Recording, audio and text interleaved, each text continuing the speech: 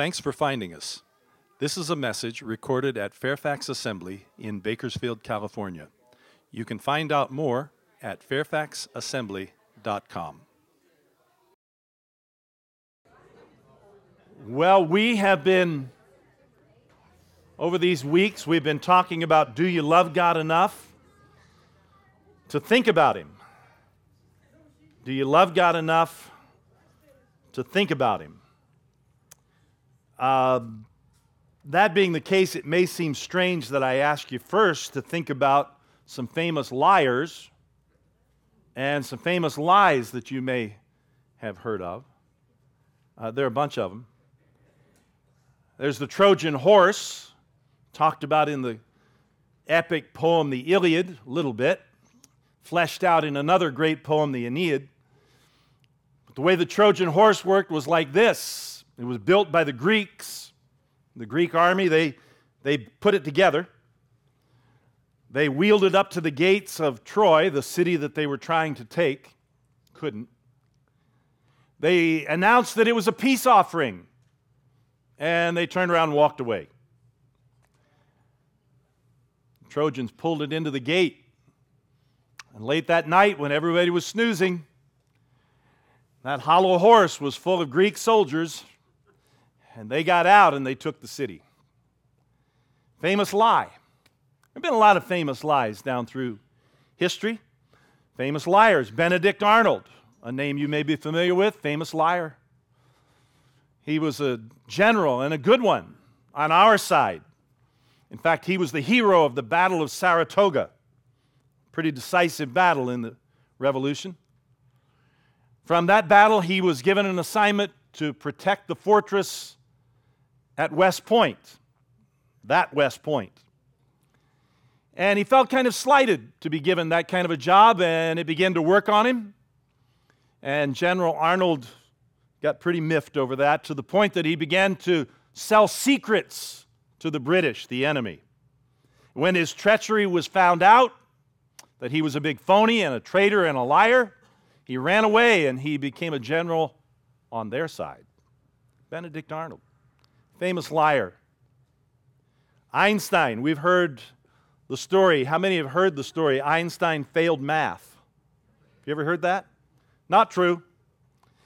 In fact, when Einstein would be asked by a reporter, and hundreds of them did, "Oh, we heard you failed math," he would always laugh graciously and explain that when he was by the time he was a young teen, that he had mastered the most difficult kind of calculus, and in fact, he had discovered a proof that nobody else had ever discovered for the famous Pythagorean theorem. He had done it all on his own. Hardly a failure at math. When Darwin came up with the theory of evolution, the idea of natural selection and survival of the fittest describes why we are the way we are and why the world's the way it is. People immediately began to look for what they called the missing link. There had to be something between animals and people, and we can't quite see the connector, and they called this missing thing the missing link. And so they began looking, and they felt that they had found it with the discovery of what they called the Piltdown Man. Some bones and fragments that they found in an old swamp. And they pieced them all together and said, here is our missing link. Not quite human, not quite animal. It's the link between.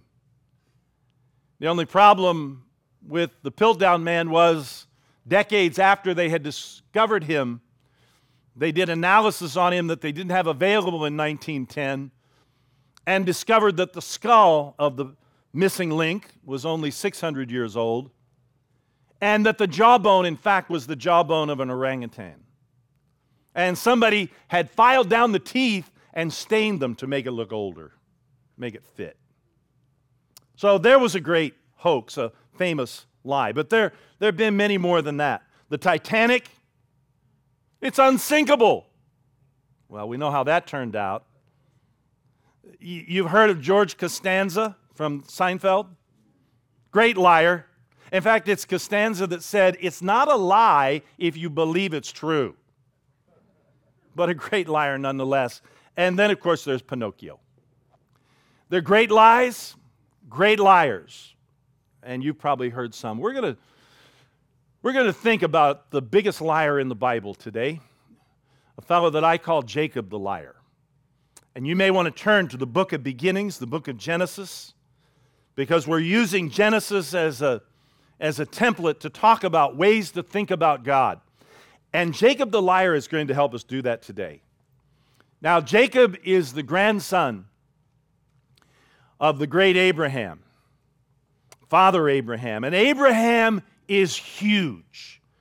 Abraham is a very big deal in Scripture and in history. He is a founder. All three great world religions look back at Father Abraham as the founder. He is a pioneer in every sense of the word. He's been described as the very first believer. He's the very first one to suffer for his belief. He's the first to walk away from his culture, his society, to form a minority of one. His promised son that follows him, that he waits a long time for, Isaac. Next to Father Abraham, Isaac seems to fade because Abraham is so big. He's larger than life. But Isaac, his son, is classic second generation. He's the connecting tissue between Abraham's time and the rest of his family's history, which is what we call the Bible. He's the connector between all of that. He's a stabilizer, his son Isaac is.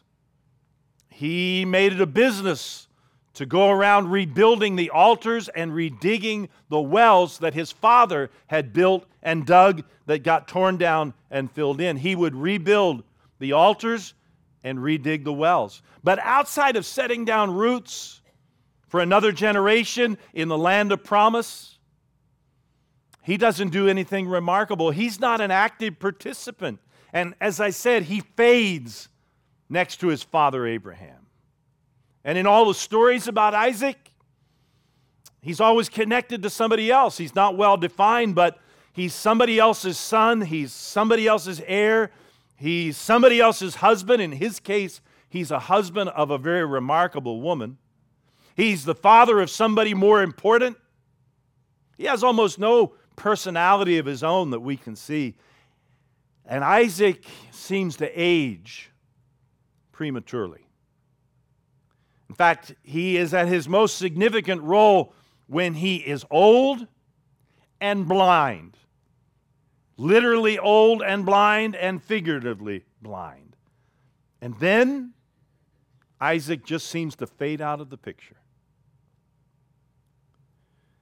You know, Isaac is part of what is known as a cycle. In the book of beginnings, Genesis, and you want to turn to Genesis 27.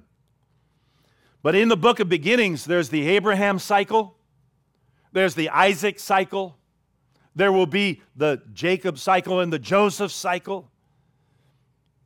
But in the Isaac cycle, the true major figure is not Isaac, but his wife, Rebekah. When we first meet her, when she is very young and single, she is a very decisive person. She is a very strong, take charge person. Even in a culture that is male dominated, she is a force to be reckoned with. She is the major figure in the Isaac story, really. And it's to her, interestingly, and not Isaac, that God reveals his plan. Take a look in chapter 25, verse 23. I'll show you what I mean. She is now married to Isaac, but she's the dominant figure. She is now pregnant with twins. And these twins within her, it seems like there's a war going on. She can feel the struggle inside her body between her two babies. And she says to the Lord, "Why is it this way?" And in verse 23 of Genesis 25, the Lord said to her, "Two nations are in your womb." Wow. No wonder she's got problems. "And two peoples will be separated from your body. And one people shall be stronger than the other." And here's the catch. "The older shall serve the younger." And that's pretty much the way it tumbles out. She has these two boys, Jacob and Esau. They're forming within her, and even as they form, they seem to be in conflict. There seems to be a great struggle. And she remembers what God tells her, this young mother, when she's still carrying the boys. She remembers long after they've grown and now they're young adults, she remembers that promise that the younger would be in charge of the older, completely out of the natural order. And she puts things in motion to see that that prophecy takes place exactly the way she was told it, to see that her younger son has advantage over the older. And she is the one, Rebekah, who bridges the gap between Abraham's dream of a great nation that he never sees and the reality of the people that will be called Israel.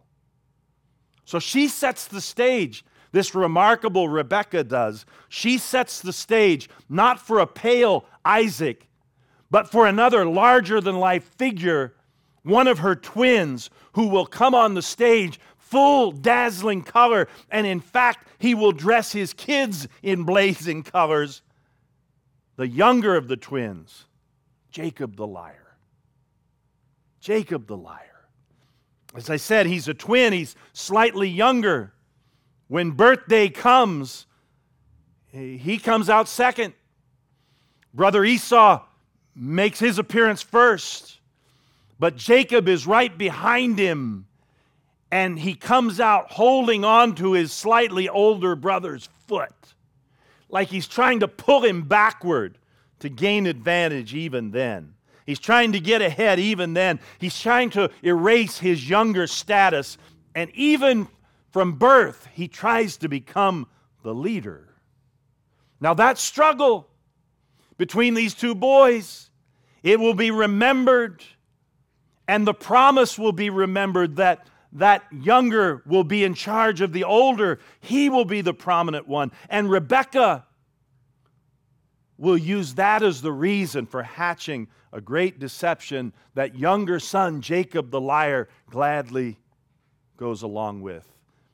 If you want to follow along the story, it's in chapter 27. What's already happened up to this point is the older brother has made a tactical error. Esau was out hunting and he got skunked. He didn't catch anything. And he comes back home and he is beyond hungry. He's crazy with hunger. And Jacob, who has stayed home, he has been in the kitchen cooking, and he's cooked up a mess of beans, red beans. And when Esau sees those, he says, "Let me have all those beans in that pot." And Jacob says, "I'll do it if you sell me your birthright." All of the privileges that come with being the oldest, even by just a couple minutes oldest, he had the advantage. Sell me your birthright. And with that birthright would go the promise. And the promise involved, through the one who held the promise, a great nation would come that would be blessed. And eventually there would be a son in that great nation who would rise to be the Savior of the whole world. That was part of the birthright. And stupid Esau, as hungry as he was, he said, "Deal," and they shook on it. And he gave up his birthright for a bowl full of red beans. And from that day on, Jacob teasingly called him Edom, which means red. And he never let him forget, "You sold your birthright to me for a bunch of beans." Tactical error on Esau's part. But sometime later, the day comes when Father Isaac is going to seal the deal. He doesn't know about that sale. And he calls in Esau as the oldest, and he says, "I don't know, I'm blind, I'm old, I may die any minute.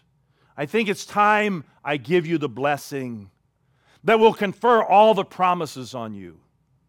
But what I want you to do is make it a special occasion. I love the way you take that deer meat and the way you marinate it and cook it. I want you to make me some of that so that this will be a day to remember on both our parts." And so Esau sets off with his weapons and he goes hunting for the deer to please his father and get the blessing. But while he's away, his younger brother is still at home, and Rebekah, remembering, she sees that now the blessing is going to be conferred, and she's got to take charge. Because she remembers that the younger has got to be the leader, not the older. And she doesn't want Esau to get the blessing, so she goes to Jacob with a fairly elaborate scheme. I want you to go and pick out the best of our lambs. And I want you to bring it here, and we're going to butcher it, and we're going to prepare it, and we know the secret spices. We're going to make it taste like that venison. We're going to make it taste like that deer meat that Father Isaac loves. He won't know any difference because he's old and he's blind. And then you're going to go in and you're going to pretend you're Esau and you're going to get the blessing. Jacob says, only one problem with that. I'm smooth and my brother is a hairy rascal. But she's ahead of him on that too. And when the meal is prepared, they tie some of the wool from the lamb on the back of his neck and on his forearms, so he'll feel like his brother. And she dresses him in some of Isaac's stinky clothes. And he takes the meal in before his father. And even though his father is old and feeble and blind at this point, he senses something's not right. And he asks, who are you? And he says, first lie, I'm Esau, your firstborn. And I've done exactly what you told me to do. Get up, please, sit and eat of my game that you may bless me. Now he's lied twice. He's lied twice at this point. And Isaac says to him, how is it that you've caught this animal so quickly? And you prepared it so quickly? And another lie, because God gave me good luck. And Isaac now says, please come close. I want to make sure it's you. And he puts his hand on the back and he feels the hairiness and on the arms that confirm it. He's still a little bit confused. He says, your voice sounds more like Jacob, but the hands are the hands of Esau. But he believed it was Esau. He's got to ask one more time, are you really Esau? He said, I am. Then bring me the food. And he ate it, and he was satisfied, and probably a little wine on top of that helped him to be persuaded even more. He said, then please come close and kiss me, my son. And he begins the ritual of the blessing. Do you realize, parents and grandparents, that you can confer a blessing on your children too? It doesn't have to be as elaborate as this, and it certainly doesn't have to involve deception, but just by any day, every day, touching your child, you can confer a blessing, and that's what Isaac does. He says in verse 27, see, the smell of my son is like the smell of the field which the Lord has blessed. And so what he's able to smell is the deciding factor in this little deception. Now, may God give you the dew of heaven and the fatness of the earth and an abundance of grain and new wine.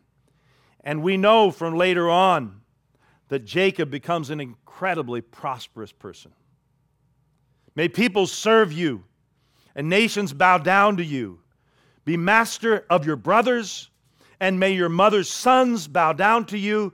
Cursed be those who curse you, and blessed be those who bless you. And when he says those final words, he is adding a blessing that was once given by God himself to Father Abraham. And it's over. Now, when Esau gets home, he's enraged at what he finds took place. And Isaac is heartbroken that he's been lied to. But nothing can be undone. It's irrevocable at that point. So there are a couple of ugly incidents the taking of the birthright for beans and this deception of his father for the blessing. There are a couple of ugly incidents there that involve Jacob. And you see why I call him Jacob the liar. Now, Rebekah is chief engineer in so much of this because she can tell that if Esau gets the blessing, everything would be lost. If the promise is transferred to him, that the promised people will likely, under his supervision, become a small, insignificant bunch of people scraping around the deserts of Saudi Arabia. And the promise, the great promise of land and of future and of a deliverer that would one day come, the promise that goes all the way back to the first parents, that eventually one in your line will crush the head of Satan and set people free, that all of that, Rebekah believes, will be lost if it's gone to Esau because he despises all of that. He has no value for any of that. The promise, and Israel would become just a footnote in history. But Jacob is shrewd enough to see what Rebekah sees, and he gladly lies to get what he appreciates, and Esau cannot appreciate. You know, like everybody you know, like you and like me, Jacob is a mixed bag. He will go on from this point to do some incredible things and live an incredible life. He'll become the father of the Jewish nation, literally the father, because he'll have 12 sons. He will marry into a family and become indebted to a father-in-law who is a bigger liar and cheat than even he is. So he's going to get his own medicine in spades. The relationship with that father-in-law will be built on lies and counter-lies and sneakiness. And along the way, he will fall madly in love. It will be a lifelong love, but that too, he'll be cheated in that too. He'll get a new name, Israel, which will become the name for his people. He'll get to know God in ways that nobody else has ever known God. He will actually fight with God, MMA-style, hand-to-hand combat with God one night. It will last all night, and it will leave him disabled and disfigured for life so that he never forgets who's in charge. But this eventual father of the faithful, who will be mentioned in a billion prayers over the years when people pray to the God of Abraham, Isaac, and Jacob. At this point, for all that he will be, at this point, he is as big a liar and cheat and con man as you never want to meet. Jacob the liar. His name in Hebrew, Yaakov, it can playfully mean the trickster, the cheat. But in a malevolent vein, it can mean what it means here, the liar. He's a liar. And yet God uses this liar with his lying ways, and he uses his brother that the book of Hebrews describes Esau as morally bankrupt and godless. That's why he couldn't receive the promise. And Esau's choice of a marriage partner and many other things will gall and grieve his parents to their grave. So at this point, neither of these boys is any good, and they're not going to be any good for a long time. But God is still in the thick of this family chaos. And he's accomplishing his will for the benefit of every human being that will ever live. You can't make these stories up. I mean, they're too involved. They're too intricate. They're too interconnected. You can't make this stuff up, how God uses people like this. But there are no pure people, right? So don't expect to find them in the Bible. But Jacob the liar, for all of his faults, can teach us how to think about God. He teaches us to learn to value valuable things. Learn to value valuable things. He saw value in the birthright and the blessing that his brother did not see. He valued what God values. He went about it in the wrong way, but his values were right. He valued what God values. Do you? Let me ask you this. Ask yourself, what do you place value in? Somebody has said you can tell what we value by looking at two things in two places. Look in your calendar and look in your checkbook. Look in how you spend the time that we call disposable time. There's some of our time, it's committed. But what about our own time? How do you spend it? And how do you spend disposable income? Money that doesn't have to go to bills, what do you do with it? The Bible says, Jesus speaking, where your treasure is, there will your heart be also. Where your treasure is, there will your heart be also. Now that becomes a crystal clear thermometer of your spiritual temperature when you flip that verse. And you think of it this way. Think of it saying this: look at where your heart is focused. Look at where your heart is focused. That's your treasure that is most valuable to you. And you see then why Jesus said his best piece of advice: seek my kingdom, where I'm in charge, my values. Seek my kingdom first. Nothing good will be denied if we do that. He won't hold back on blessing family or friends or good music or good food or happiness or achievement. Just get the order right. God first. So do you value God? If you do, then you'll read what he has to say. You want to know what he says about things. You will talk with Father, Son, and Spirit. We call it prayer. You will follow Jesus, you see. You'll follow Jesus. You'll take him up on his invitation to take his yoke on you and learn from him. He says, if you really value what I value, what I'm about, then you'll take these things on you. And by the way, he says, I'm meek and lowly of heart, so don't be afraid of me. Learn to value valuable things. And the other thing the liar teaches us is this: make an effort to get the things that God values. Now, for this guy, he had quite a toolbox. The book of Proverbs says, in all you're getting, get wisdom. We do an awful lot of getting. We should make every effort to get the things that God values. Now, this guy, dishonesty was his tool of choice. Lies spouted out of him easier than the truth. That was his tool of choice, but Jacob went to the extreme to acquire what was truly valuable. It cost him a lot to get that birthright and get that blessing. It cost him an awful lot. If he had just waited, think about it, he would have gotten it all anyway. Remember the prophecy when he's still inside of mama?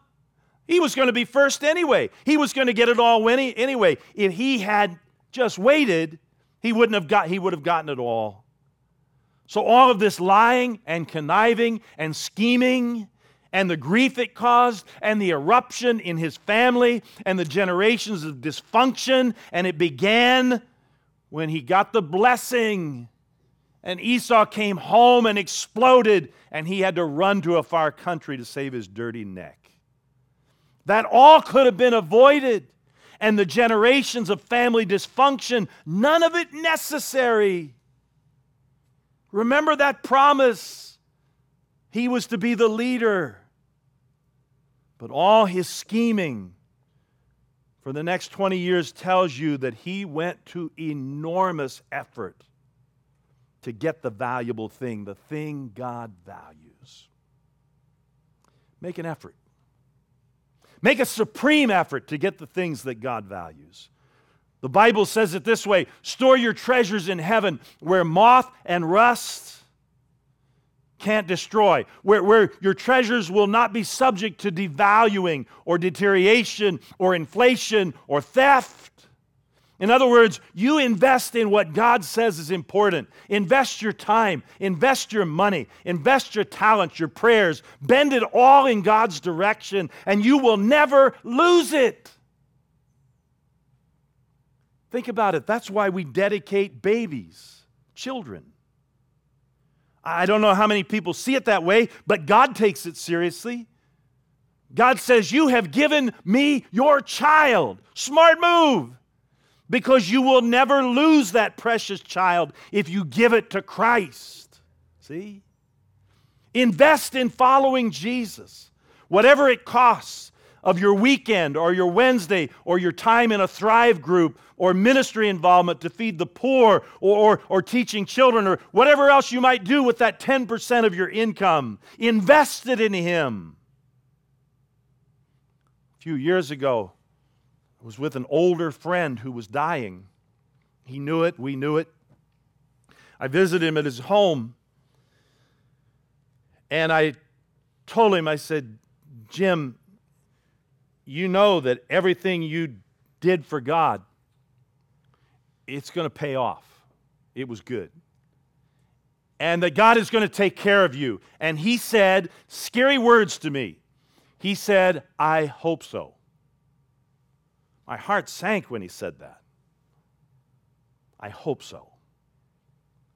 But if you value what God values, it doesn't have to be in the I hope so department. And there are 100 ways that you can measure if you really are valuing what God loves and what God values. You can look in your giving. You can look in your serving. Even in your thinking.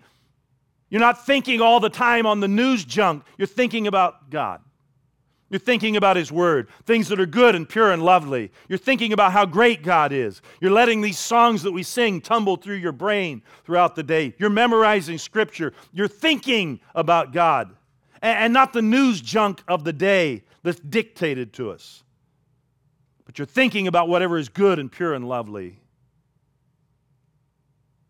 I was about 10. And I was outside in our backyard, and I was talking to my friends and my brothers, and I said a dirty word, and my mom overheard it. Window was open. She overheard it. She was on me fast.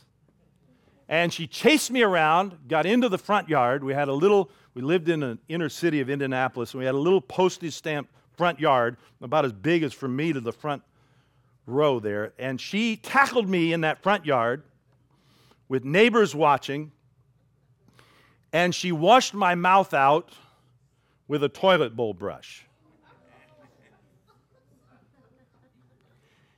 And she announced to the neighbors, who were pretty amused, that she would not have in her hand what I had in my mouth. And that's why she had used the toilet bowl brush. I would not have in my hand what you had in your mouth. She could be funny that way. Later on, when it was all cooled down, she came to me and she said, you know, after I had brushed my teeth 200 times and probably used a whole tube of paste, she came and she said, you know, your mouth and your mind were made for better things than that. The world has an agenda for us, but our minds were made for better things, amen? So let our minds be filled with the things of God, not the things that the world wants to fill it with. But make an effort to get the things that God values. And finally, Jacob tells us, listen. Just listen. This part of Jacob's story, it all seems so tragic. There's the breakup of his family, which is not large at this point. And because he is in another country and the old people are here, there's so much of life that is missed out for these grandparents. They will not see their grandchildren. The pattern cheating, he continues to do that just to stay ahead. He will run from messes that alienate another side of the family. There will be jealousies. The sons of Jacob, and he will have a bunch of them, will all become liars and cheaters and keep secrets from him that will break his heart. It's tragic because it's so unnecessary. In fact, that's why he's sent away and out of the country following the blessing that he steals. Because his brother is enraged and threatens to kill him as soon as it's convenient. So to avoid at least some grief in the short term, Jacob is sent away because of the rage of his brother. But it's not as is popularly told, he is sent away by his mother. He's actually sent away by his father. Look in verse 28, chapter 28. Verse 5, it says very clearly, "Then Isaac sent Jacob away." He got over the heartbreak. Isaac now is at peace with the idea that Jacob will be the blessed one. And so he tells him, it might be a good idea because of the anger of your brother, but also I don't want you to make your brother's mistake. I don't want you to find a wife here. I want you to find a wife among our people back in the old country, the land between the rivers. Go back there. Find your wife back there. Unlike Esau, that's the immediate reason, but it's not the only one. But Isaac now has made peace with the mix-up. The point is that for once, Jacob listens to his old blind father that he had fooled. Now there is a father who is not at all blind or feeble, who says to us, I know the plans that I have for you, and they are good. Jesus says his sheep know his voice and will listen to his voice alone. And there is a God who invites us into what the Father, Son, and Spirit enjoy within himself. And see that the life with God, walking with Jesus, being a follower, that's what Abraham knew. You become a friend of God when you walk with Jesus. There's much more to come, but you start by just becoming his friend and walking with him. There are a lot of voices that are calling to us. There are a lot of voices out there. But listen to what God is trying to say. You're included in what God is saying. So don't run. Get closer. God says, I want you to get closer. Let's talk. Let's start a conversation like Abraham's that will never end. And in that there is love and there is joy and there is peace. And Jesus says, come unto me, all you that labor and are heavy laden, and I will give you rest. Don't love the world because the world is passing away anyway. It's not permanent. But the things of God, what God values, those things are eternal. So I want to leave you with one verse. 2 Corinthians 4:18. I want you to take a look at what the Word says there. We look not at the things which are seen, but at the things which are not seen. For the things which are seen are temporal, transient. But the things which are not seen are eternal. Jacob, for all his faults, Jacob listened. Listen to what God is telling you. During this season of fasting and prayer, get alone this week with God. Jesus tells a story about a man who stumbles along and he finds a treasure buried in a field. He covers it up because it's not his and the field's not his. But he goes straight to the owner and he buys it at great cost to get that treasure. He lays another parable right along next to it. We call the pearl of great price. It's a similar story, but this time a man discovers a pearl of incredible value. And it seems that he's the only one who knows the true value. And so he gives everything he's got to obtain that valuable pearl, the pearl of great price. Now, the difference between those two stories is this: that we're the ones who stumble along and find the treasure in a field. That is Christ. And we should give everything we can to gain that treasure. But the pearl of great price, that's you. You're the pearl of great price that Jesus gives everything for, that He might have you. So imitate Jesus. Value the things that God values. Listen to what He's saying. The great apostle Paul, he cried out at one point, "Oh, that I may know Christ." I just want to know Him. I'll give anything to know Him. Everything, he said, next to that one thing is lost to me. One of the great building wonders of the world is a place called the Milan Cathedral in Milan, Italy. They say it's the fourth or fifth largest cathedral in the world. It's massive. It took 600 years to build the thing, and it's still really not finished.